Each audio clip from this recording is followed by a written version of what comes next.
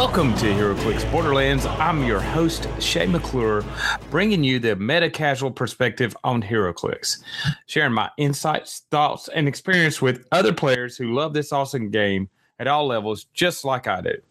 Whether you are playing a casual home game, local tournament, or at a regional or national event, taking on the latest meta team, this is the podcast for you. All comments, suggestions, or questions can be directed to our email at lostinclicks@gmail.com. That is LOSTINCLIX@gmail.com. Also, private message me on AC Realms under the ID of Colossus TM. Or you can go to our Facebook page, HeroClix Borderlands, where you can message me or just read the latest articles and videos I have run across about this wonderful game. This is December 22nd, 9 o'clock at night, 3 days before Christmas, and I have the fortune to have somebody who volunteered to be on the podcast. It's Christopher Cottrell. I'm pretty sure that's where you say it. We'll verify when he gets on here. But he is actually trying to put together a Pauper League. And so this new type of format that he's trying to actually introduce is the topic of this podcast. I want you to sit back, listen to it, see if it inspires you to try this. Maybe join him in his crusade to get a different type of figure used. So just sit back, listen, and enjoy this episode. All right, HeroClix fans, I am here with Chris Cottrell up at the Rusty Scabbard, and he is a engineer of the new Pauper League. But before we get into that, we want to find out a little bit about our guest here. And if you don't know him, and if you're new to the podcast, I always like to hit my guests up with a critical hit of question. That is 2 6-packs of questions that they get to answer to kind of give us an insight into them. Are you ready to try it out, Chris? Well, what happens if I get them wrong? Oh, well, let's not crit miss here. You know, that's automatic damage right there. All right. Okay, let's look at number 1. When did you start playing the game? What set? I can't even remember what the name of the first set was, but I actually started playing when the game first came out. I was actually running events as a judge out of a place called the Heroes Retreat in Richmond, Kentucky at that point in time. Played for maybe a year or two and then took a very, very long break and came back to the game about the time the Superman Legion of Superheroes set came in. Oh, that's a good set. And it only had one Superman in it, wasn't it? Wasn't that right? Is that right? Superboy, maybe at the end. Well, no, I mean it had Supergirl, it had Superboy, and I know it had the Chase Superman in there. Yeah. I can't remember if it had another. I feel fairly sure it did, but I don't remember that other Superman. Superman wasn't terribly good. No. The only Chase that people were playing was Lydia Mailer. Okay, gotcha. Yes. And then I would bet that first set was it Hopper Time? Was it that one? I don't recall. I mean, it was the very first set. I mean, there were like 4 powers for each.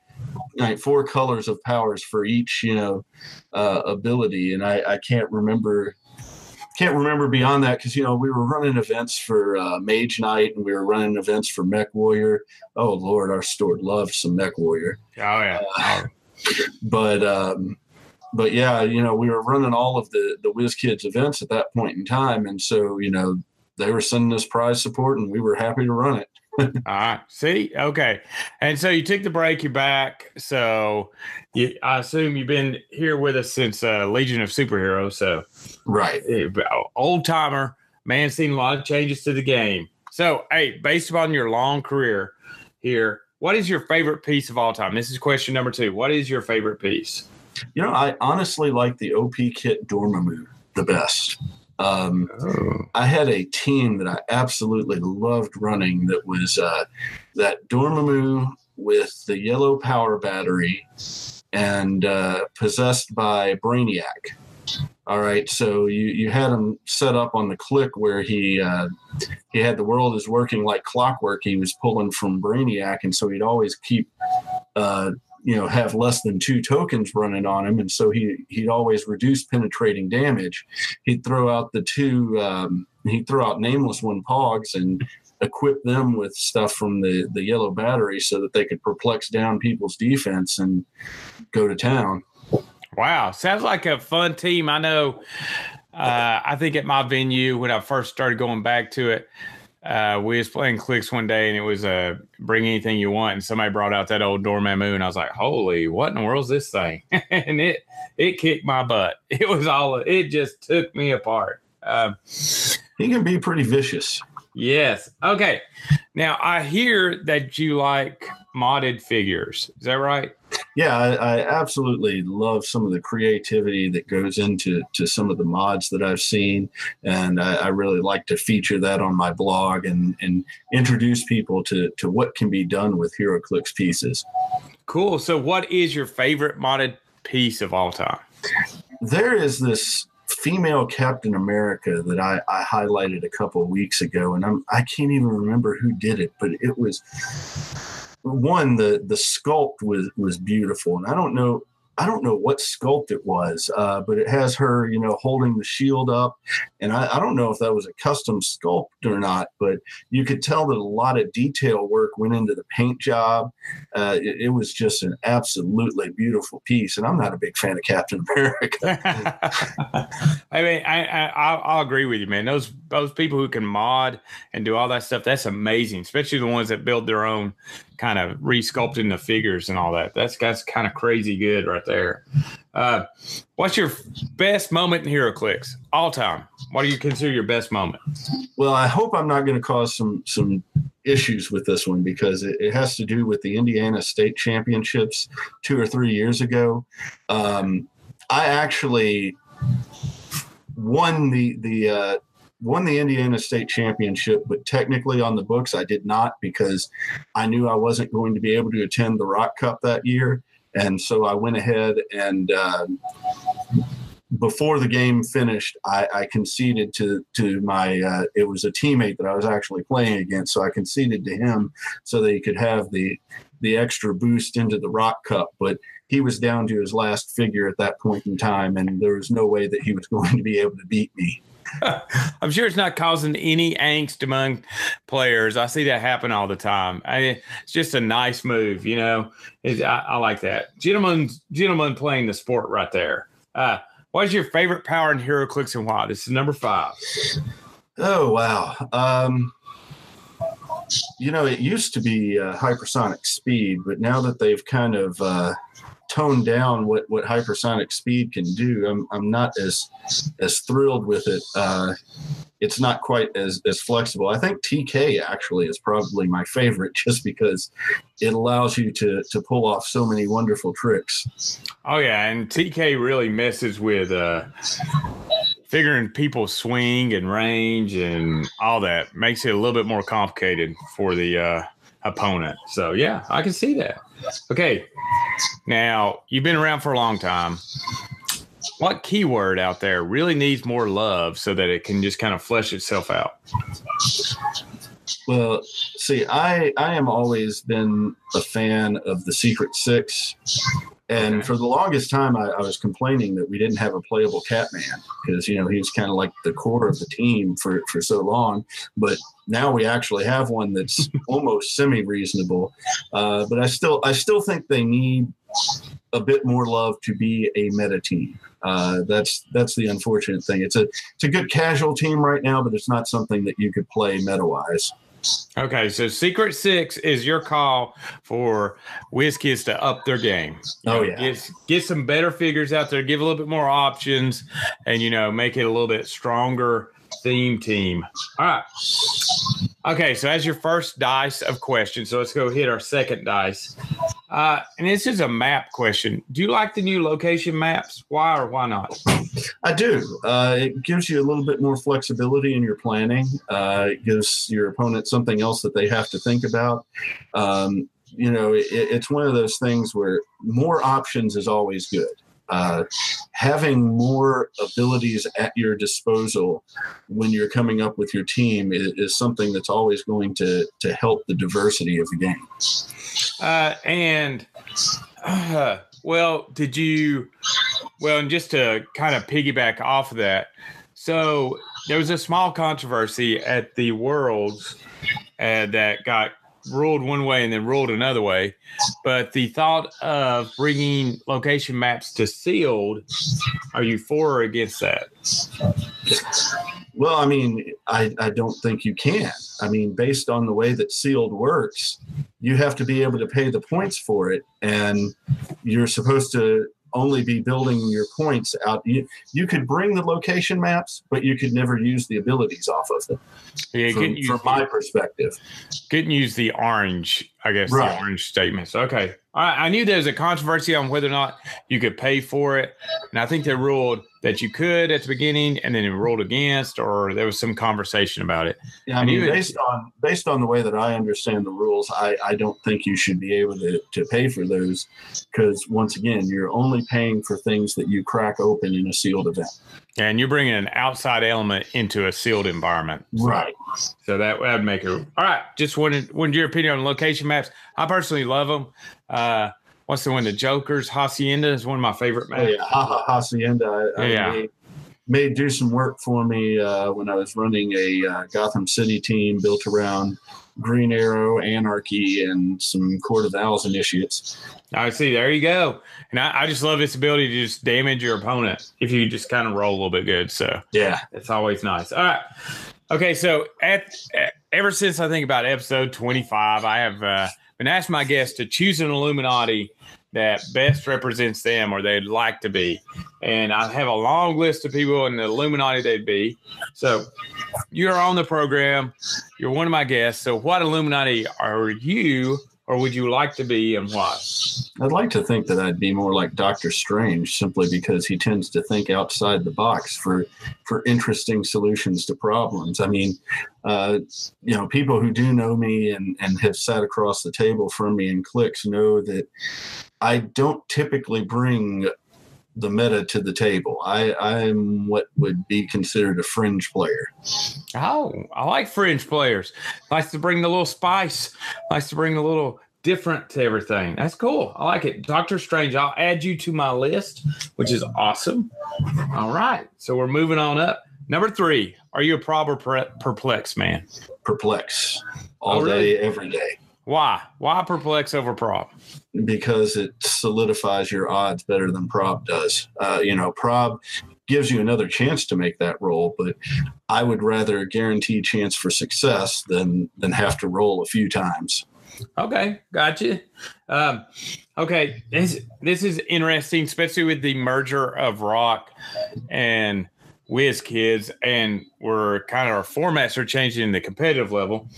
What is your favorite game format to play in? Yeah, we're losing a lot of formats, aren't we? Yeah, we are. And, and in the competitive scene, outside the competitive scene, casually, you can keep your formats. But really, what kind of formats do you love playing in? Wow. I mean, there's not really a format that I don't enjoy playing. We come up with a lot of fun games. At our venue, we play 2 times a week, and one day every week is going to be meta, and then the other day is going to be something a little bit more off the wall and unusual. So, I just love the game, and it's hard to narrow down a format. Each format has a new challenge when you're sitting down and trying to come up with a team that will do well in it. Well, okay, so let's make this a little bit easier question to answer. Is there a point value you like better than another? I like 400 points a bit better. Once upon a time, 300 was a really great point total. But with the way that the game has moved, and now it's shifting back in the other direction where the pieces are a bit cheaper. But, for the longest time, 300 points wasn't getting you a lot on the team. And I think having more room to build is a bit of a better thing. Oh, yeah. I also think it brings a lot more diversity a little bit because you got a lot more options. Yeah. And you can do some combos that you don't get to do in a 300-point game, which is always fun. So good. All right. Okay. And this could be a random question. I'm not too sure. Comic books or graphic novels? I actually collect comic books, but as far as reading is concerned, I prefer graphic novels just because I can actually sit down and binge the whole thing there. But, of course, there are certain titles that I just feel compelled to stay on top of. Like, I love my Runaways. Okay, so you got a Runaways collection going on, huh? Yeah. Okay, dare you tell us how many comics are in your collection right now? Not as big as you might think, because I sometimes pare down and then collect back again, and I probably only have a couple hundred books. Okay, but what's your favorite run? We all have these runs of comics. You have yours. Mine was always the Todd McFarlane run in Spider-Man. I loved his art, but Walt Simonson run of Thor. Oh, really? Nice. Okay. Oh, yeah. The introduction of Beta Ray Bill, the Surtur saga, and then the sequence where you had the Executioner with the double machine guns was just beautiful. Okay. Wow. So I bet you loved the piece that came out. What was it? Scourge that had the double machine guns? Yeah, it was a nice piece. Yeah. See, there you go. Okay, and this is a big question. It's your last question. It's the last one of the critical hit questions. This is a big one. We all hope one day to win the world championship and be allowed to help design a figure. So if you won the world championship, let's hope you do at some point, what figure would you try and design, and could you describe it for us? Wow, that's a tough question because, there are so many characters that I really love. And I mean, my favorite character of all time is Shazam. And, they have a great deal of difficulty doing him right, but I don't know if I actually have a plan to do him right. Wow. I wish I had a really good answer to that, but unfortunately, I'm just kind of, it would be really nice to do a good Hal Jordan Green Lantern that has a pick-a-power to represent to represent the way that he can manipulate the light spectrum. Oh, that would be a cool figure. A Hal Jordan that had a little bit more pick-a-power. I kind of like that. That'd be kind of cool. We've not had a really great Hal Jordan. Maybe, I don't know, maybe Elseworlds had a couple of good ones, but the Green Lanterns have been just kind of so-so in the last sets, right? Yeah, and the funny thing is, I'm not actually particularly a big fan of Hal Jordan. I do love the core, and I might actually go back and skip Hal Jordan and go back to my favorite Green Lantern, which was a very brief run character called Jack T. Chance. Oh, I don't remember him. So that would be an awesome, obscure, kind of fit the fringe player, right? Would you do anything weird about him, or would you just do that a pick-a-power? Well, the interesting thing about him is he didn't rely as much on his ring as some of the other ones did, and he was pretty brutal. He was not your standard Green Lantern. He fought dirty when he had to, and so you'd have to do something to really pick up on that and give him like some sort of dirty trick ability for like maybe an outwit or something. Okay. Wow. Okay. That sounds good. Okay. And just briefly, I know you said briefly talked and you briefly mentioned Shazam. So I was just wondering, because I know my opinion, are you stoked for the new Shazam movie, or are you reserving judgment? I'm skeptical. You're skeptical. All yeah. right. I've seen some of the previews look really, really great. And it does look like they're keeping it light, which is really important to do. I was so worried with DC. The DC movies have been so dark. I think that's a truth. And Shazam is not a dark character. No. You can't do a Shazam story and make it dark. Mm-mm. Otherwise, it's going to fail. No, I agree with you. And I love Zach Levi. I liked him in Chuck, and I thought he was perfect. However, I'm really looking forward to it because it looks fun and light. And for a DC movie, that's huge. Yeah. Because I don't know, they all want you to sit there in this dark. Everything's got to be dirty. I don't know what's going on in that world. Somebody needs to get some street cleaners, clean off sidewalks, do something, pick up the trash. But there's a couple of scenes in there that disturb me. And I'm like, well, I don't know how this could work. And, it's part of the comic book in me, like when that guy stops Shazam's punch, I'm like, wait 1 second. What's going on here? Because who was that villain that they have in there? Is it Dr. They may have Dr. Savannah in there. I've not actually been able to keep up with the news on that as much as I'd like to. Been working a lot of overtime as well as, keeping up with my blog and some other things. So. Oh, good. Hey, what I can understand. It can get busy at different times of the year. And speaking of your blog, we just finished the questions. I just went off on a rabbit trail with Shazam because I'm really looking for that movie.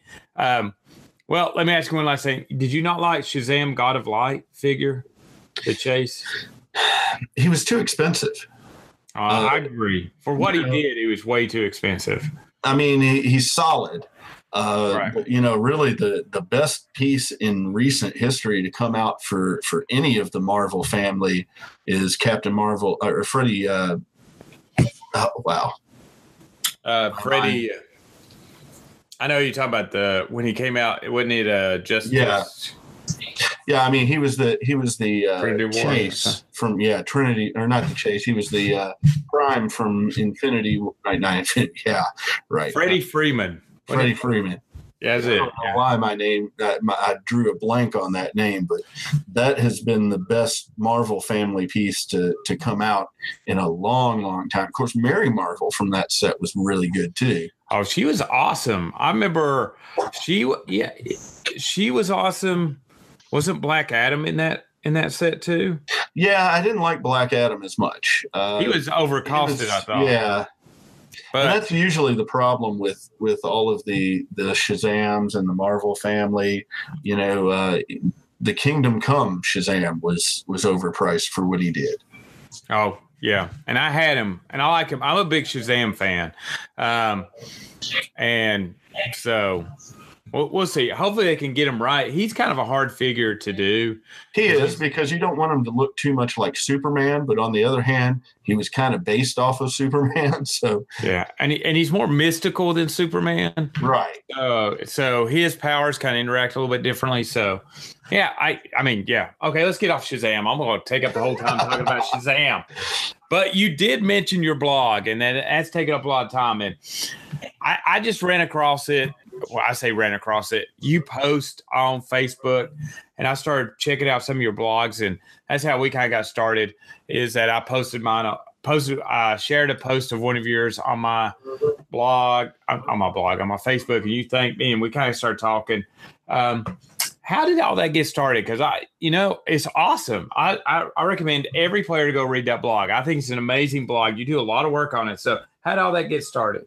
No, I just, had something that I wanted to say. And, there are a lot of really good podcasts out there. And I don't like the idea of competing with podcasts for people's attention, because we all have limited amount of time. For me, it's easier to get my message across through words and pictures rather than, getting on the air and doing the whole podcast thing. So, I had something I wanted to say about HeroClix. I had what I felt was a somewhat different perspective from what other people are throwing up there.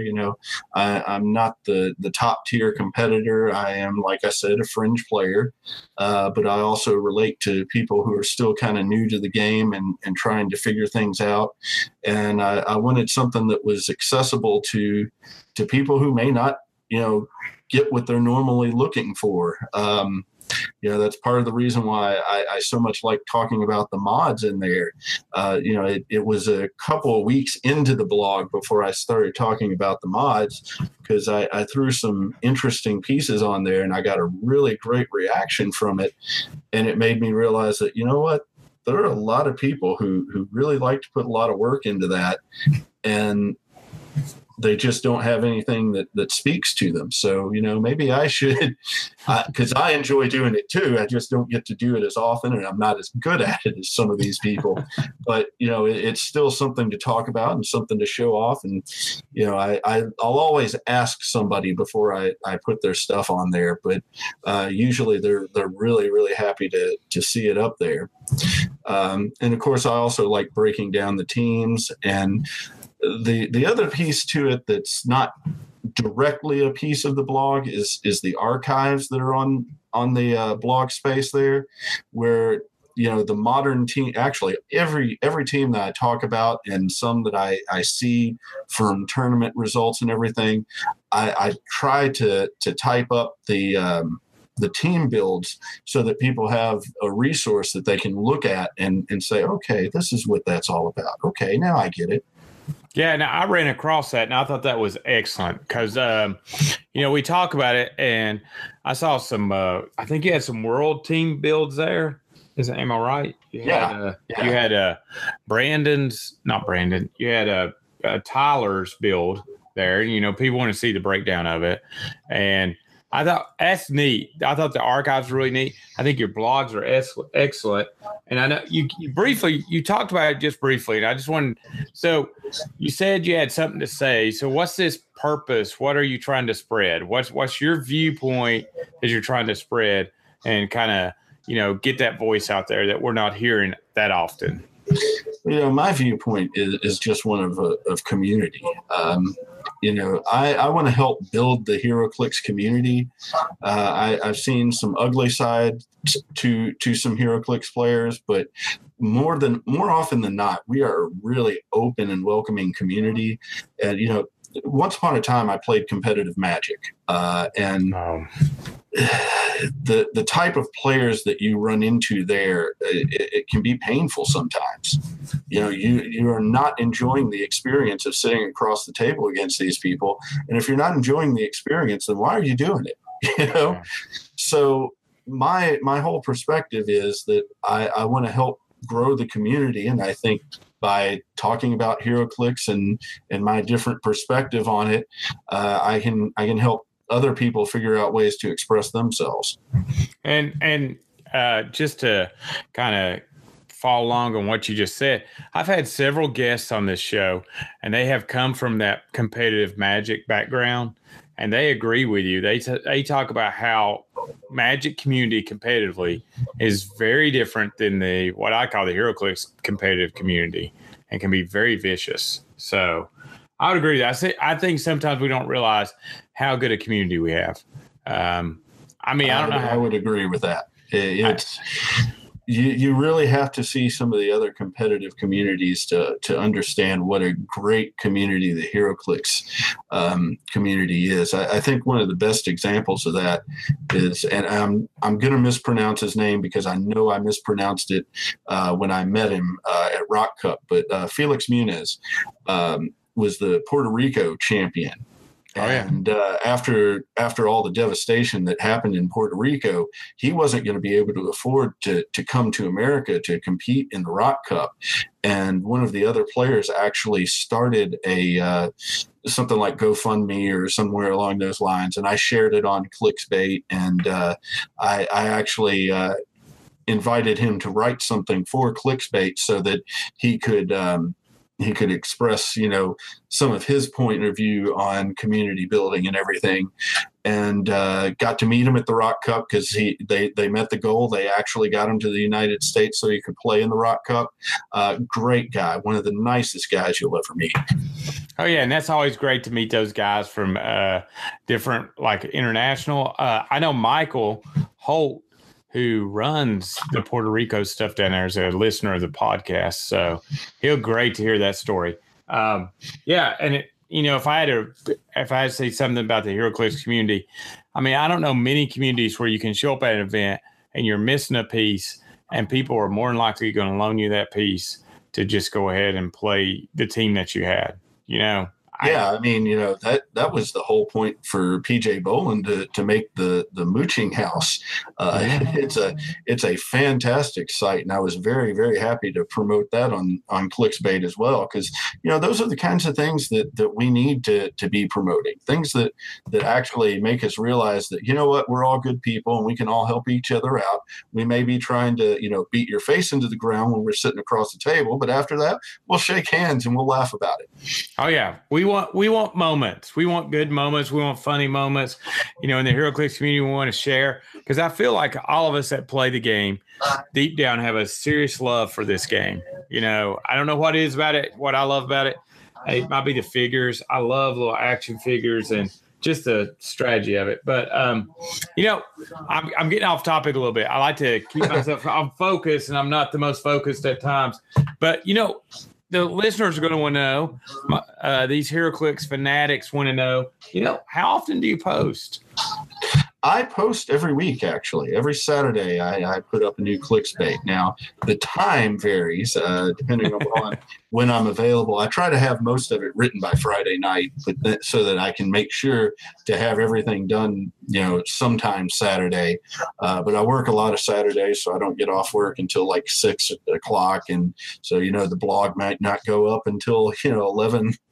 Oh, I hear you. And it just depends on how much work I have to do on it.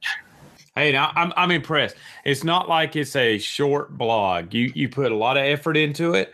As a language arts teacher, you do a really good job of expressing yourself, and I'm impressed that you're putting that out every week. I mean, that's a lot of work. That's a lot of work, and it's a lot of research. It's a lot of editing.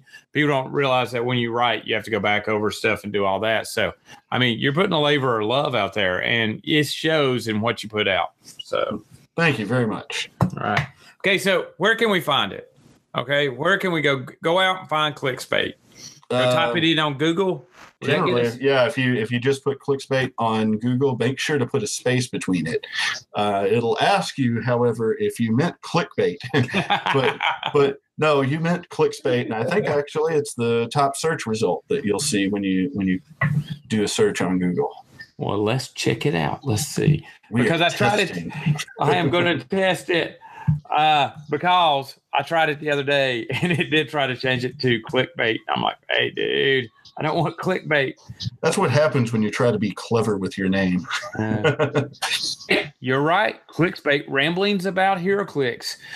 Awesome. First one is all over that. Good job. Okay, let me see. Where am I at? I got all over. Okay, awesome. So you're right. Okay, now here's the big thing. I got into podcasting because I wanted to grow my competitive game and become a better player. So has this writing, your ability to express your love for HeroClix, your purpose for HeroClix, has it made you a better player? I'd like to think so. I don't have a large enough sample size to actually confirm that. We've been writing ClickSbait now for about 6 months, not quite 6 months yet. And I haven't gotten to play in as many venues as I would like to. My biggest issue is I run into bad matchups because I'm playing fringe teams, and if I run into another fringe team, likely they're building something that just completely wrecks my philosophy. Yeah. Well, I can see that. I mean, yeah, if you're running a fringe team, matchups are really an issue. So, well, yeah, you can only plan for so much. Oh, I know. And that's why some people go for the non-fringe teams that have a lot of higher percentage chance of handling any team that sits across from them. But I don't find those as much fun to play all the time. I like to go a little weird. No. I like to look in my opponent's face when they realize I had no idea that team could do that. It's like, yeah. And I mean, fringe teams can win. It's just a matter of, how well does it match up against what you're playing against? When I was talking about Indiana state championships, the one that I won, I was running a deity theme team. Started with Red Sun Wonder Woman. Oh, she's good. I like her.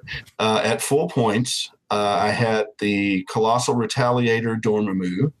I had Spectre, Kingdom Come Spectre on his 35-point line for the prob.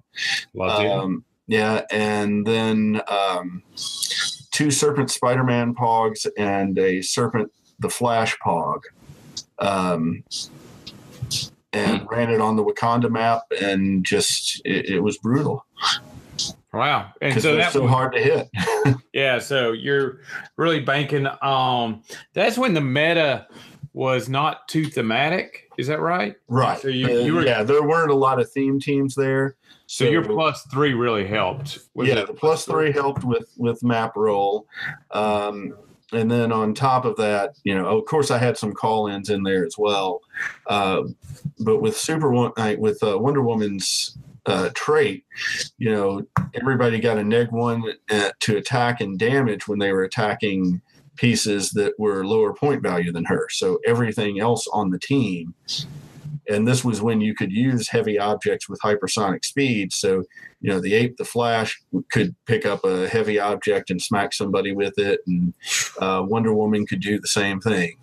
Yeah, that made that team kind of brutal. And Wakanda kept the range teams from trying to dominate them. Right. As the time of Nick Fury, too, wasn't it? Yeah, I had him on my sideline, most definitely. Yeah. Oh, yeah, you had to. So, we're sitting here talking about you didn't want to go into podcasts because you didn't want to compete. I went into podcasting because I was ignorant of everything. But what are we missing in the world of player-produced content for HeroClix? What do you wish you could see out there to kind of add to this content level that's starting to grow? It's getting bigger. I mean, in the 2 years I've been doing this, it has kind of shot out a little bit more. So, we need video commentary. And I know there have been a couple of occasions where that's happened, but really, it would actually help newer players, I think. If you've got a high level match going on, and the camera's on the match, but the microphone is set to somebody who is watching the match so that they can explain what's going on and let people know why that move was significant, things along those lines. I'll admit, as a player, one of my greatest weaknesses is my placement. And if I had somebody explaining to me, wow, that placement was excellent. Well, why was that excellent? Well, he's brought himself out of range for even a perplexed attack. So things like that, it actually would help players figure out what's going on. I think they do it at Nationals. They may have done it at Worlds, but you don't see a lot of it. And I think it's something that we need to see more of. I knew that okay, so what I know about that, I knew at Nationals they used to have this Canadians come down and do it. And then maybe they changed it off. Last Worlds, they didn't have any video. Rock World Cup did it this year, and they had a commentator. Did a pretty good job. I know that me and Devin did a video where we took one of his Roll20 matches, and then we broke down a couple of times in it. And we talked about what he was doing and why he chose to do that and what were some other options he could have chose. So we did one like that.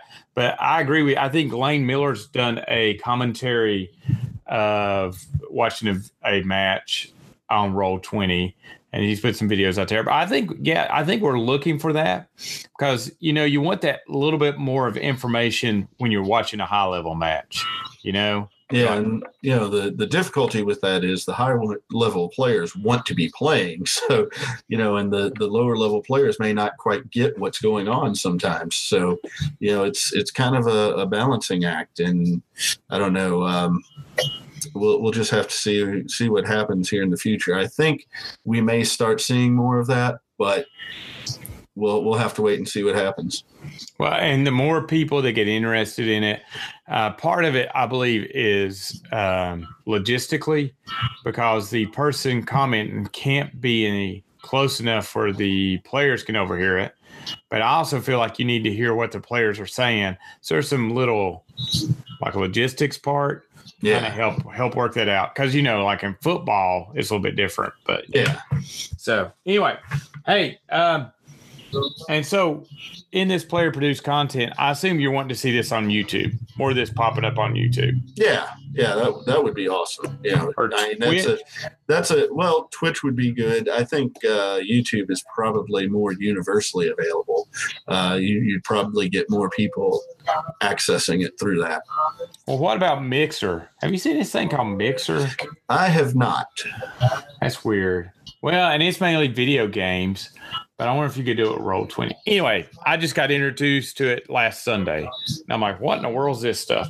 I have some buddies that do it, but so there's a lot of avenues you can explore this stuff. But I agree with you. I like to see some more video content out there of matches and what's going on. Just a little breakdown. Yeah, we're trying now. While we don't do commentary, I've been trying to do more videos of matches with, CWO events. We try to set up a camera for something, and I know Big Bang Games and Clickstuff like to do a lot of video as well. But once again, neither of us do commentary to my knowledge. Yeah. I know I went to my venue and videotaped one time. The editing was hard because I don't know how those guys do it and put it in that template where you can show the team. You know what I'm talking about, where you shrink the screen down a little bit? Yeah, I hadn't seen that. I can recognize what you would be doing, but I haven't actually seen it done. Yeah. Right. Anyway, so I put some stuff out there, and my guys at the venue loved it, but it's a lot of work too to videotape. What kind of, and this is just me personally wanting to know, what kind of setup do you like using? I generally just use a camcorder connected to a laptop, and depending on how fussy my laptop wants to be that day, I'll either record directly, do a live stream to either YouTube or Facebook, depending on which one my machine wants to cooperate with at that particular time. I prefer to do YouTube, but if I have to, I'll do it to Facebook. Okay, cool. I'll have to try that. I usually go to Google Hangouts, record it, and then I'll go down and produce it. But yeah, there are actually some videos of some matches that we've recorded on the Clicksbait Facebook page. All right, so there, fans, go out and check that out. Got some good videos out there. All right, that's all that introductory type questions. Let's really get to the meat and potatoes while you're here. You are trying to start a Pauper League. You're trying to change the way in which we play HeroClix with our high dollar super rares and rare figures and chases, and you're wanting to try to do something different. So why don't you talk to us about that? What's this new wave of format or team building that you're trying to get out there? Well, first, let me be fair. There are two statements that I want to make in response to that. First off, we're not trying to eliminate modern at all. We are trying to present a format that is a bit more friendly to the newer players. I can't think of how many times we've had new players show up at our shops, and we've got tons of these commons and uncommons that we're drowning in, that we're more than happy to go ahead and give to them. And so now, they've got something that they can build and play in an introductory competitive format. So, that's what the thought process was behind that. But I also want to say that, I am not the one that came up with the format originally.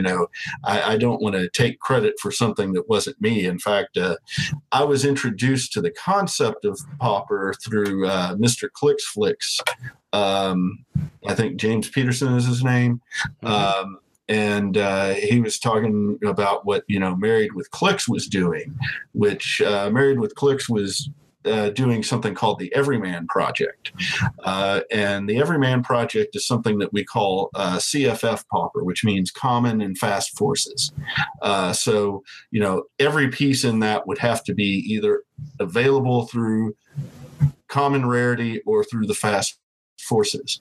As we were starting to put together the Pauper circuit, I asked the community what they liked and what they didn't like, and I was getting more of a feedback that the common uncommon format was much more friendly to the newer players. The Fast Forces have a limited run, and sometimes those get pretty expensive.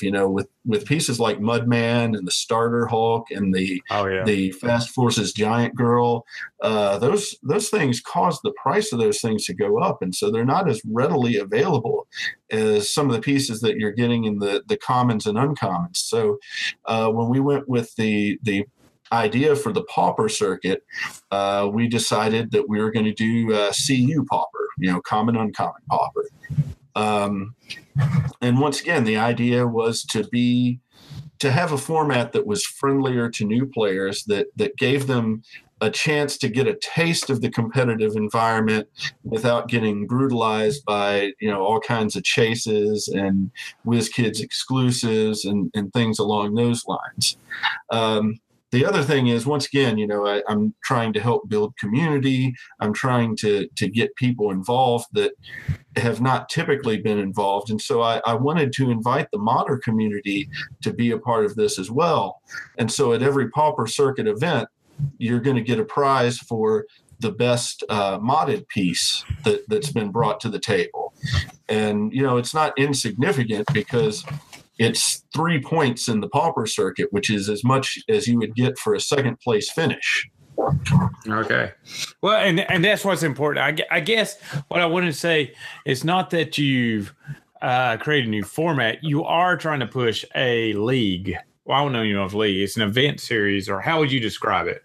A circuit event series is a good description of it.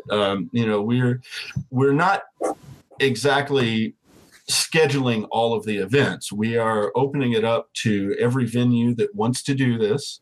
They just have to let us know 2 weeks in advance before they schedule the event, so that we can promote it on the HeroClix Pauper League Facebook page, and then send the results to us so that we can actually track the points, and the top 16 finishers will get invitations to an event that's going to be going on at the same time as Origins. It will be in Columbus, but it will not technically be at Origins, because we can't afford to get a booth there for that. Okay. But we have plenty of venues available to actually play in. We just haven't finalized where the final venue is going to be. So I guess you'll schedule it at a time that's not going to be conflicting with nationals or team championship or team. Right. We're leaning on the Thursday of Origins. Oh, I like that. Yeah. I like that. Yeah, and I mean, yeah, I love it. I go to Origins every year, so that's just another draw for me to, go out there and play more of this pauper circuit. It's just another little event to go play in. Now, let me ask this. So how big do you want the circuit to be, or this event series? What's your vision? How big you want it? Well, I mean, this is going to sound a bit overly optimistic, but I'm hoping that it will get as big as Rock did. Now that takes a long time and a lot of work, and you got to start somewhere. So right now we're just starting the circuit. We'll see how it goes this year. Hopefully everyone will have a really good experience with it. And as it grows, we can start doing some more unique things with the prizing. But right now we have to start off with what we've got, which means that we have to run the Rock Win-A-Map format, which isn't a bad thing. I mean, you get Rock points, you get Pauper Circuit points, you get WizKids points, and you could get a map. So, that's not a horrible prize setup there for it. And then, for the final tournament, the one that we'll be running in Columbus during Origins, we've got a case of whatever the most modern booster set is. Oh yeah, and according to the WizKids solicit, that's going to be what, Avengers, Black Panther, and the Illuminati. I think they're coming out in June. Quite possibly. I haven't kept track with what it would be at that point, but whatever it is, it's going to be big. Oh, that's big. Anytime you can get that, that's big. And it's an invitation only tournament. It's only open to the top 16, and if you can't show up, you have to RSVP too, right? Right. We will be sending out invitations. The circuit ends on June 1st. June 1st is when we are going to be figuring up, who's got the top 16 spots. And then we will send out invitations. And if you don't respond within a certain amount of time, then we go down to the next person on the list. Okay. You don't want empty spots. Okay. And there's several things about this I really love. And I'm just going to sit in and have a personal comment. I'm going to have a personal comment here. One thing I love about this is there's a lot of players, I believe, at a local level that are scared to be competitive because of the belief in competitive being all these kind of highly money pieces, high expensive pieces, super rares, having to come up with that. And it's such a hard thing to live through, because when you first enter a highly competitive game, you're going to get beat up for a while, and having to handle that. So I do like that you're opening up a format or creating a format that's very easy for very beginning players or players who are just wanting to try competitive to, I'm not going to say even the playing field, but have high access to figures that can be used in the playing field, Yeah. So I like that part. And I like that you're trying to piggyback off of the Winamap, which has the ability to use any format you want. So I think that's brilliant, because the Winamap can be run at anything. I mean, you don't have to do the 300 modern, So you're wanting it to be kept 300 though, right? Right. Has to be 300. Can only be commons and uncommons. Why don't you go over that format? Yeah, it's a 300-point modern, commons and uncommon game elements only. So that's not only figures, but that also includes ID cards. There are 2 pieces of equipment right now that are actually legal for that as well. And colossals are okay as long as they fit into the common category. Although there aren't any common colossals, there's just a few uncommon ones. And, other than that, it just kind of falls into the same team building rules as 300-point modern. It's just the rarities that you're worried about. Yeah, and I think when we're talking about colossals, we're talking about the ones out of the AI set. Infinity, yeah. Yeah, because I think the other colossals in TMT rarities, I don't think they don't have. They're I think they're a completely different kind of rarity entirely. Yeah. I don't know exactly how they're set up, but they are not. Yeah. And I'm going to tell you, I went out there and looked because I was like very interested in what we got. Like Jakar's out there, and like Hulk is out there. Nebula's out there as colossals, I believe. Well, she's a giant, but you know what I mean. Yeah. The 2x2 bases. Yeah. Those are some that are out there that are available for this type of bit. And that also actually allows you to use the shield car, which you can use that as terrain because it falls into the rarity. Yeah, I like it. It's a lot of, it says, okay, I believe you're going to start seeing figures we're not seeing currently in the meta scene, because I started looking through the list and I was like, well, I don't see a lot. There's some on there that you're going to see, but those are mainly support figures. But now you're going to have to pull some major guns from areas that we're not used to. So what do you think we're going to start seeing on some teams? I mean, we've already seen Cable. We did a test run and Cable wrecked. I mean, he's pretty brutal. Giant Girl is a big one.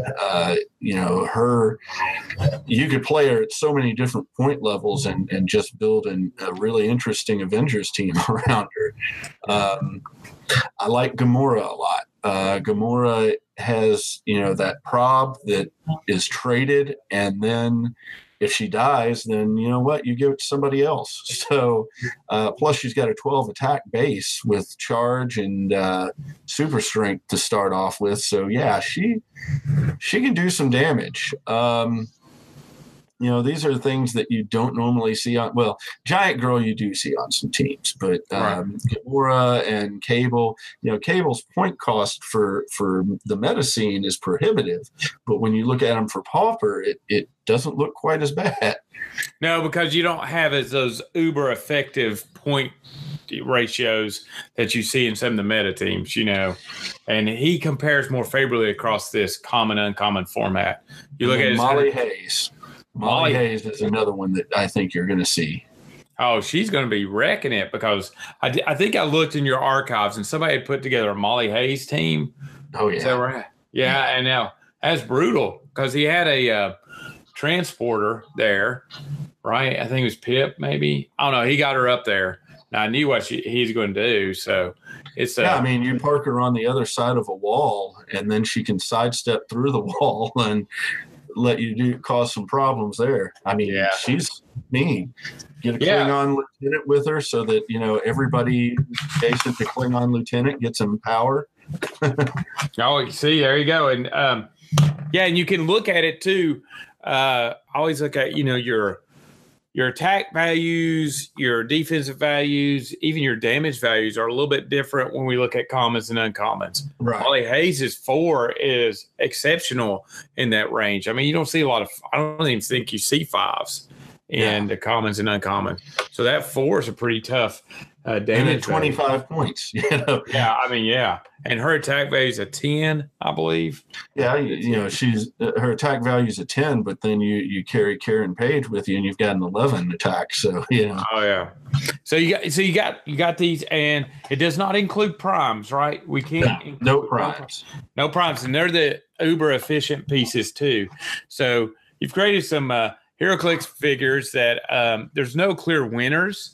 The efficiency formula that you would think of is a little bit different down in these levels, so it makes it kind of interesting. You mentioned ID cards. What ID cards are you seeing an uptick in, or you feel like are more competitive in this new format? Well, Rusty and Jubilee are probably the biggest two. Now, I'll be perfectly honest. I also like skids in this format. Let's see, Sprite. The Sprite student ID can actually be used to call in, or my fault, the Kitty Pride. No, it is the Sprite ID can be used to call in Kitty Pride. And that Kitty Pride can actually do a little bit of good for you. It's more interesting than you might think on the surface because, she is a headmaster. So you'll get if you're playing an X-Men themed team and bring her in, then you're going to get an extra perplex. Plus you'll get an extra action because of her leadership. Oh yeah. And that's pretty, and just kind of looking at the cards that you have. Artie. Oh yeah. I mean, the problem is that your card has to match up with the rarity level of the guy you're calling in. Right. So you can't while the all new Wolverine is a common ID card, all new Wolverine is a rare. So you could not use that card because you don't have anything to call in with it. Right. I see where Leech is common and uncommon. Yeah, so Leech could be potentially a really good one.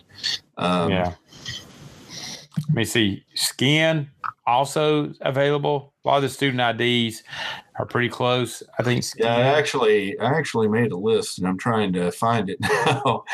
No, it's fine. I'm just kind of looking at it, but I mean, as I said, to me, it's a nice little puzzle. It's a little bit more challenging because you not that you're limited. It's just, you're just having to access figures you normally don't have, because you just kind of go to those uber efficient ones. So I like it. Okay, so here's what you've got. You've got Artie, you've got Rusty, you've got Skids, you've got Husk, Sync, Jubilee, Skin, Leech, and Sprite. Wow. Yeah, those are good. I mean, I think they're really good. That Kitty Pride, Perplex. Yeah, I love her. You call her in and then phase everybody through a wall. Well, now hold on. That doesn't quite work because wait. Yes, it does because of her ability. I'm sorry. I was thinking you were using the phasing teleport from her faculty ID. Sorry. No. As long as she's adjacent to the wall, then you can. Yeah. Yeah, I love doing that. I ran a X-Men team, and I had her on my team because I had 2 Wolverines, and I love being on the underground map. and people wouldn't think, and I would just sit there and I'd be behind a wall and they wouldn't think, and I'd call her in, and then those Wolverines go charging on in. They just sidestep and charge on in, and they'd be like, how'd you, they weren't thinking that they'd get through there. It's just a little surprise tactic. But no, I like that. I think that's cool. Now, I know you mentioned it. So you excluded the starters and the fast forces because you felt like they were too hard to get to or not as accessible to players? Correct. Yeah, and some of those pieces are actually really, really game breaking when you're looking at the pauper format. The starter, the fast forces Hulk against most of the commons, really. I mean, what are you going to do? 50 points and this guy has just quaked you to death. Yeah. Or the giant girl retaliator, she's coming out, and multiple of them can do that. I mean, so I can see that. There's some, and then Mudman. I mean, yeah. And really, I've played. Well, me and my buddy play each other a lot online. And we have played the fast forces together as a 300-point team, and they synergize pretty easily. I mean, the Star Trek fast forces is actually more brutal than you think it is. If you go play them, they can wreck. They have so many bonuses on them and all that. It's just crazy if you put them all together. Yeah. So anyway, so I can see that it would. To me, it would also take away from the team building. You just go buy fast forces and you plop it down. It's like, well, where's the challenge in going out there and building a team and kind of moving pieces around? So you want to be welcoming, but you don't want to, shut off the creativity side either. No, and I can respect that. I mean, you have to draw some limits, and I kind of like this. I think this is very opening to new players. Why did you want to? And you've mentioned it, but why modding? Why was modding this extra group you want to reach out to? I mean, there are just some players that don't get to show off their aspect of the hobby. So many of HeroClix players are miniature collectors anyway, and they really enjoy painting and modding miniatures. And there's nothing. A lot of times they're discouraged from bringing their custom creations to the table. So we wanted something that actually welcomed them and gave them an opportunity to jump in. The other thing about it is, when you have interesting looking pieces at the table, it appeals to new players. It gives them something to look at and ooh and ah about and say, at some point I'm going to have something that cool. Yeah. So, it's something to help entice players to come to the table. Yeah, I know my buddy Mark tells me a story about he's playing at one venue. He pulled out some cool looking figure. There's a bunch of kids there playing Magic, and they came over and they all wanted to look at that figure. They thought it was so cool looking. So I can see where that is. You have a good mod. It's going to draw interest. Once you get interest, people want to know how it works. And once people want to know how it works, you just let the great complexity of this game and the fun aspect of this game kind of take over and, draw them in. Absolutely. So that's always good.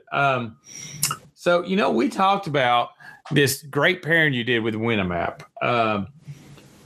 So why do I want, because I am actually in the process of trying to get my venue to host a Winamap.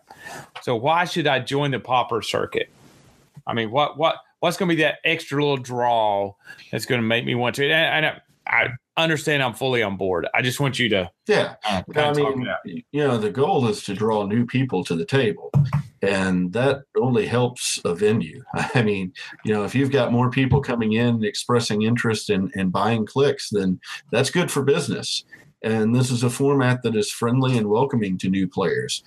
So, it's something that I've seen a lot of players that when a tournament comes up, they try to play it, and the big players scare them away with all of the high power, high price pieces. And this kind of takes that element out of the game and gives them a good introduction.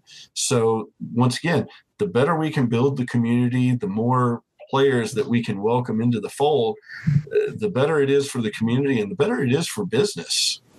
Oh, yeah. And you used to own a business like this, is that right? Yeah, I actually was part owner of a comic shop in Richmond, Kentucky called the Heroes Retreat.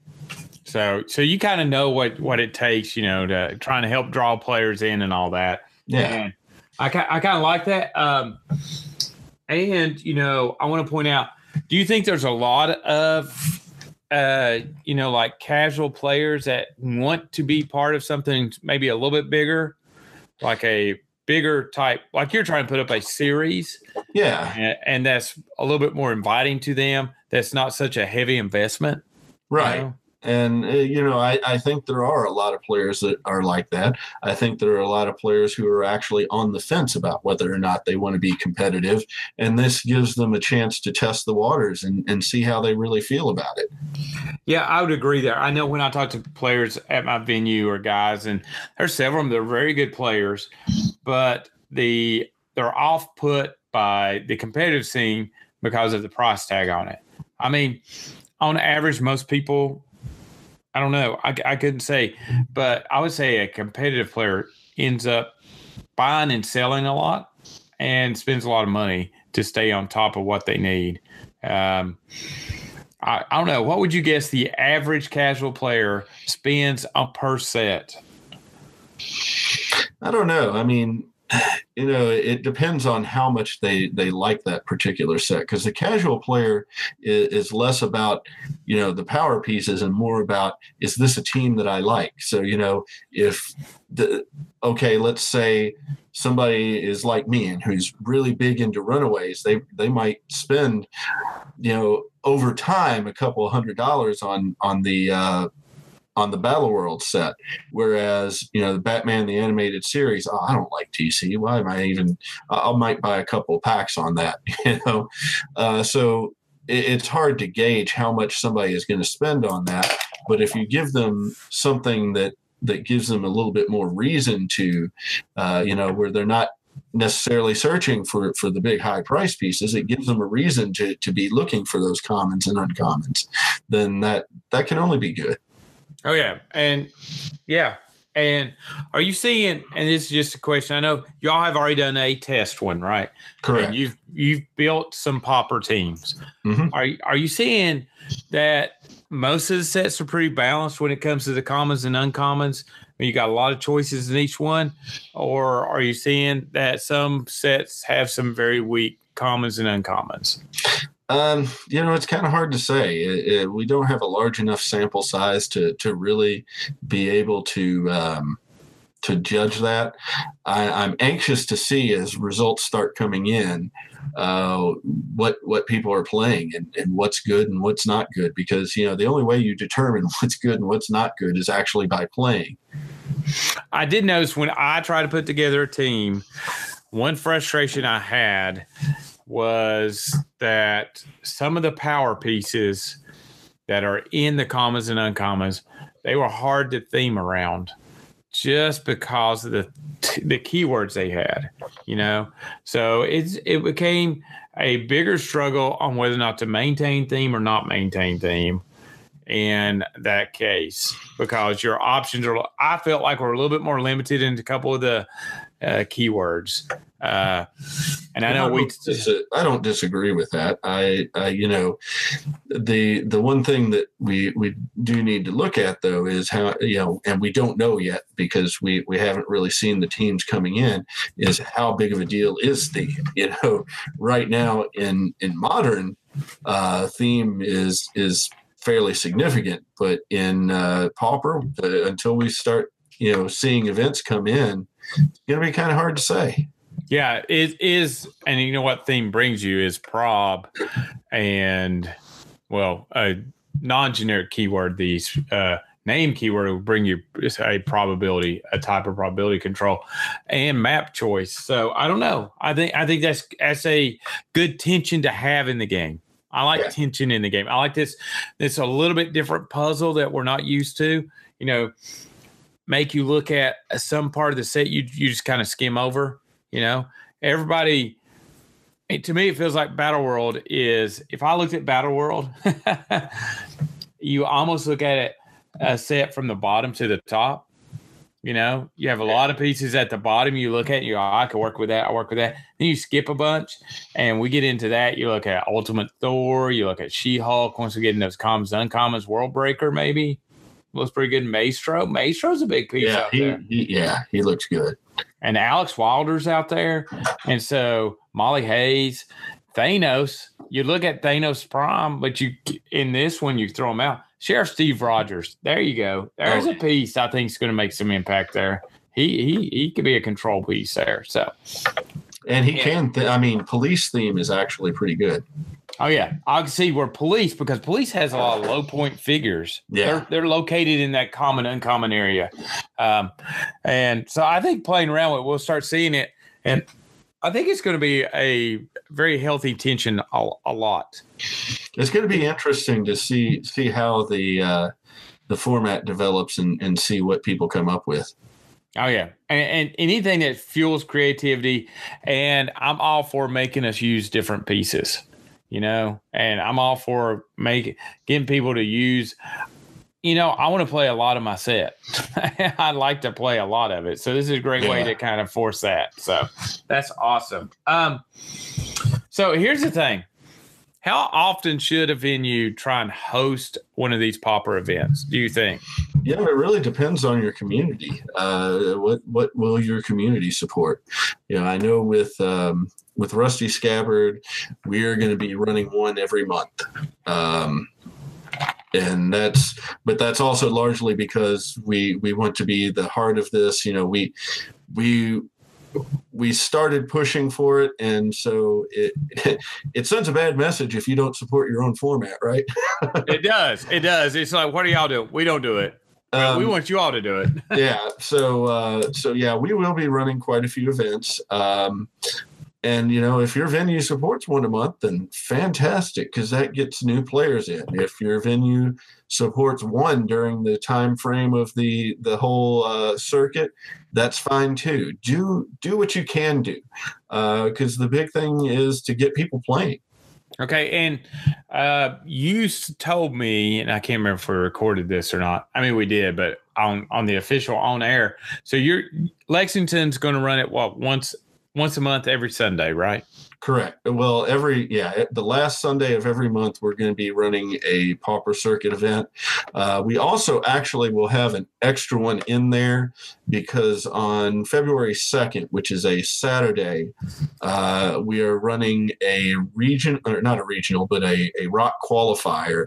And after they do the cut to the top 8 on the regional, they will, or not regional, but the qualifier, they will begin a Pauper Circuit event for that too. Oh, that's cool. And your recommendation is the Pauper Circuit events is what you broke it. I think when I read the paper, didn't you break it down by the number of people at the event is how many rounds you go? That's just I didn't break it down like that, but that's just, you know, the way that Winamaps are actually set up. So yeah, that follow the instructions on the Winamap until we get bigger and figure out our own thing. You know, we probably will just stick with it because it's a format that works, you know. Oh yeah. It's like 3 rounds if it's below 10 or something like that. Yeah. So 3 rounds and then a cut to the top 2, and then they go at it. So yeah. Can you go over the point structure? Okay. So for every event, first place will actually score 5 Pauper Circuit points. Second place will score 3 Pauper Circuit points, and then third and fourth will each receive 1 Pauper Circuit point. The person who shows up at the event with the best mod will also score 3 Pauper Circuit points. Okay, where are people going to be able to check their current Pauper totals and also know the current leaderboard so you can kind of judge if you need to, you know, go get more points? You know, are y'all going to have that ability? Yes, I am actually going to have that document set up on to where you can access it from the HeroClix Pauper League Facebook page, and I will update that on a weekly basis. All right, and it will mean that you have. I will say this is that it's my understanding that if you run a Pauper Circuit event, there's 3 levels of communication that need to happen. Right. You're gonna have to input stuff into the wind. You're gonna have to contact Rock, and they're gonna have to contact you. Is that right? That is correct. Yeah. That is the only downside to the whole process, is that you've got an extra person that you got to talk to. Which is fine for what I think is a great avenue to get some players to think about maybe, going to a major event. So I think that extra layer gives you it's about a venue providing the players with something new that's going to fuel them to go deeper in the game. So I think that's awesome. So I mean, I would take that. So how did y'all settle on a 16 only invitational tournament? That was actually a time factor. Okay. Because a lot of things, I was looking at the scheduling of Origins and knowing that I wanted to run this at the same time as Origins, because you've got people who will be playing. You've got so many people who play HeroClix that are coming to Origins that you're going to be more likely to get your competitors there for it. But the thing is, every event at Origins has to end at 6 p.m. Right. So if it ends at 6 p.m., then we can get started at 7 p.m., and we don't want to run until, 3 or 4 in the morning. Right. No, that's smart to not compete with Origins, but to use Origins as an easy access. Right. Yeah. So you do have some venues that might be able to host it in the Origins area, right? Columbus? Yes. Actually, one of my teammates is somebody who runs events there in Columbus at a variety of locations. So we're still discussing where it might actually happen. There is a possibility that it could be happening at the game shop that is there at Origins. Isn't that Jay Major's shop? Yes. Yeah. So it's an awesome shop. Nobody's ever been there. It's awesome. I'm gonna tell you a quick story because this was kind of freaky cool. So I get to Origins last year, and last Origins, and so we're there, and I have my team built, my X-Men team, and I play Isaac Berkowitz, and I got into qualifiers through him, and I asked him about my team. He said, man, I dropped this and add this. So I started thinking about it, and he's probably right. But my problem was I didn't have a Moira McTaggart. I'd have left her back at home. And he said, you really need Moira on that team. And I said, oh, crap. I need to go get me more. So I go down to Jay's shop, and I buy 2 boosters because I'm thinking, I buy 2 boosters, I'm going to get a Moira. It'd be pretty easy. And my buddy didn't bring any. So I go pop the 2 boosters. Yeah, I had 2 Moiras in there, but I also popped a broken Wolverine, the super rare. So I was I was like, that paid for that. That was it. I was like, purchase well done. But that's awesome. Anyway, yeah, it's a great shop. So man, if you had it there, that'd be even more awesome. I know that's one thing I hate about Origins is it shuts down around 6. I'm like, I'm just getting geared up. Come on, guys. But that's all right. Okay, so we've taken it that it's not just you running this. So you're not on your own. So how big is your board, and how big a group do you have helping you out with it? Right now, it's primarily a few of my teammates that are helping me out. So, you've got myself and Randy Carter and Jay Major is helping out some. But primarily I'm the motivational force here, and Randy is helping me promote, and Jay is going to help me find the venue. Oh, that's awesome. So I think that sounds like a good team, and not going in alone is always very helpful. So here's the question. Do you feel like this series is going to draw the highly competitive player at all? I think some of them are gonna play. I know PJ Boland expressed an interest, and Dan Powell has expressed an interest. I don't think it's ever going to take the place of Modern in their hearts, and I don't want it to. Like I said, the goal is to be open to as many players as possible. So, I hope that everybody will look at it as a fun outlet there. Okay. Do you have anything to add about this popper circuit? Have we hit everything you want to talk about? I mean, I think it's a brilliant idea. I think it's awesome. But do you want to add anything else? So maybe, just give a little bit more oomph to it. Well, we are still trying to get some additional prizing, and as we hit the prizing, we're going to absolutely let you know what we've added on. One thing that I will say for sure is that there is going to be a prize involved in the top 16 for whoever shows up with the best modded piece as well. So, somebody's going to walk away from there with something just for having a really nice piece. Okay, and here's a question, though. So do you have to show up with a piece that you have modded? Yes. Okay, so it has to be your you can't go out and buy a modded piece. Right. And bring it. So you need to have of course, modded. we're gonna have to go on the honor system on that, but right.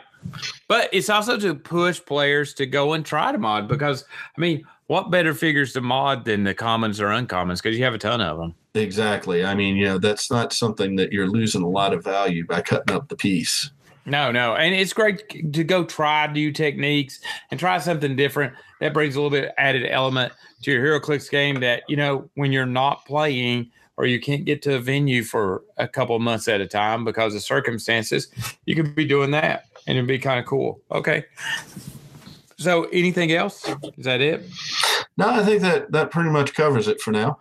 Okay, and I do like the idea of putting it at Origins. I was wondering about that. I saw where you'd written up the 16-person event. I guess I'd skipped or didn't realize they had said Origins, but that's good, because I was like wondering what's the draw for maybe the California to try it, because so putting it at a central location where a lot of HeroClix players could be, it just makes a little bit more sense. So still staying with the competitive scene and just switching gears a little bit. As a fringe player, okay, and this is a new announcement. I've had Howard Brock on here, and, he's working with WizKids with the Rock Cup. What's your thoughts now on the Rock Cup turning into a national sealed final? Or national sealed nationals? I don't know. I'm gonna have to see how it plays out. Because anybody can. It's a lot of fun, but a lot of people complain about there being a lot of luck involved in that, and I can't really argue with that. But still, skill can overcome a great deal of luck. So it just.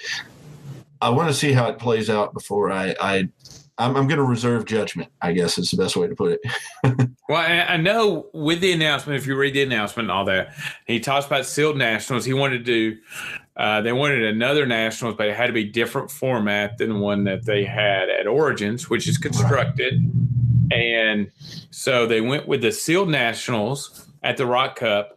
You don't need to, and from what I know about the announcement, you don't need any Rock Cup points to go participate in it, from what I understood. It's just open to anybody. Right. And he feels like it's going to have a bigger draw than Rock Cup. Do you see a lot of casual players all of a sudden interested in Rock because it's sealed? I don't know. The difficulty with that is that a lot of casual players don't travel. True. So that's where you're going to run into difficulties there. I don't know. I have to admit that I'm a bit skeptical. Just because some of my own teammates have kind of expressed displeasure with the change. The words were actually spoken that I am not going to go to Alabama for sealed. Because a bad draw could sink me, but that was not my perspective. I personally enjoy sealed. I don't know that I enjoy it enough to make that long of a trip. And I think that's what you're going to run into with a lot of players. Yeah, I can see that. I think sealed rises and falls on the set that is the sealed part of it. I guess that's true. I mean, I would feel like less people would travel for Batman the Animated Series than would travel for Avengers Infinity. Right, or Thor. Yeah. Mighty Thor set was a great. I won't say it's pretty balanced. You had a lot of variety. I mean, I remember seeing Thena on everybody's team because she's so common and right there and easy accessible, and she made your team pretty powerful. Yeah. And so I think this set, if you have a very good balanced set that drops the risk of a bad pull, and I've been there. I went and played a sealed WKO at Richmond, Virginia, and when I went up there, it was the X-Men, the Xavier School. Yeah. And I went up there and played, and no lie, I popped my 2 boosters, and I played all but 2 figures, and I couldn't even have theme. I mean, I was like, this is crap. I'm like, that's nothing. I mean, that was a sealed event that you should be able to get an X-Men theme. You should have had a theme when you put that stuff together. And I was like, oh man, I got wrecked. But that's how big that Perplex was and all that. But it's very diverse. I mean, there's a lot of teams, different teams. But I had 2 bad boosters, and it can happen. And it happens. Yeah, it does. I'm interested in it. I think sealed has a little bit of skill in it. It's more team building skill and knowing the set a little bit and getting prepared for it. But I can understand the thought too. I'm getting ready to go spend $200, $300 to maybe go down there and stay. And if I get a bad pull, then I have 0 shot or not a great shot. I don't know what Howard's going to do. I do know venues, and I don't know what you think about this when we talk about it briefly, that in a sealed environment, when they make the cut to top 16, then they either you have to get 2 new boosters and get 2 new teams you design, or you can add 2 boosters to your pool of figures and you can redesign your team. Personally, I like the idea of 2 fresh boosters and have everybody rebuild there. I know some people would absolutely hate that because, hey, if I got the good pool, why do I want new sets? I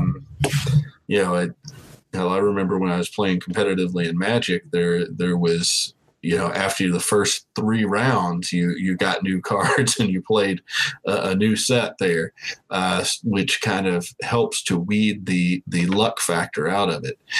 When you change the pieces that you're dealing with, then it increases the chance that skill is going to be more of a factor than luck. Oh yeah, I kind of like that too. I kind of like the now you got a new set of circumstances to build a team around instead of lucking into the Uber piece and you just ride it for the entire tournament and nobody has a shot against you. Right. Yeah. So, you pull it the first time, it gets you through, but you might not pull it the second time. So you're going to have to be a pretty good player and a pretty good team builder. Right. And get a little lucky. But I don't know. Okay. We'll have to wait and see because this is a huge departure for The Rock to go.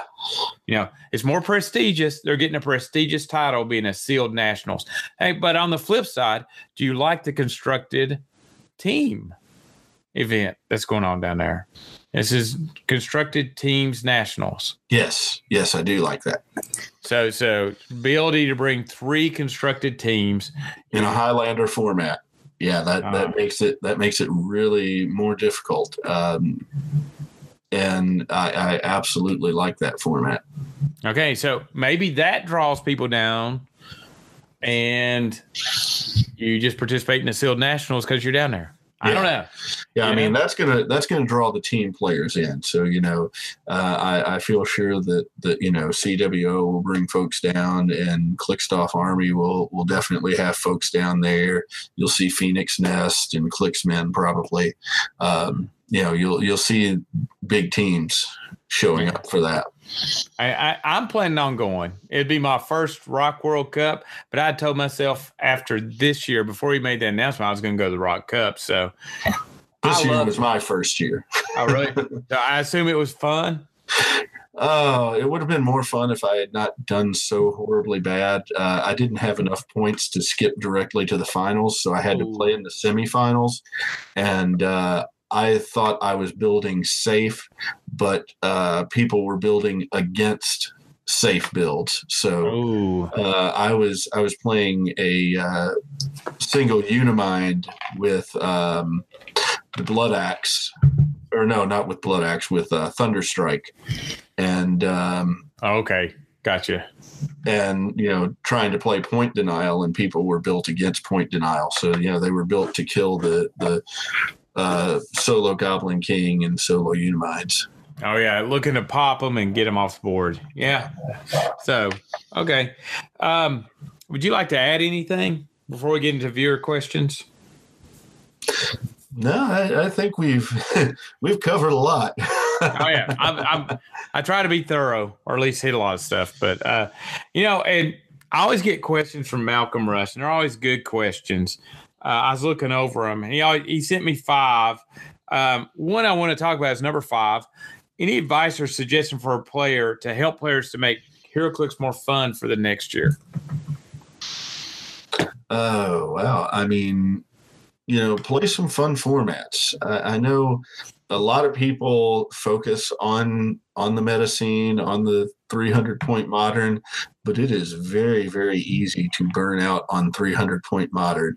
And what brings a lot of players into HeroClix is, I'm getting to play the heroes that I always wanted to build. So throw in that 500-point named theme team game with no equipment and no resources, so that you're just playing those figures, and you can have your 500-point Runaways team or your 500-point Next Wave team, whatever it is that would make you happy playing, and you don't have to worry about somebody bringing something overly broken to the table. Oh yeah, and I agree with you. Fun formats, we had one of the guys at my venue, Kevin, put together a great format, and it was more of a, I don't know, you build upon it. You earn points every time you showed up. It's like a series. And those points you could turn in to give new abilities to what we called your captain of your team or your leader of your team.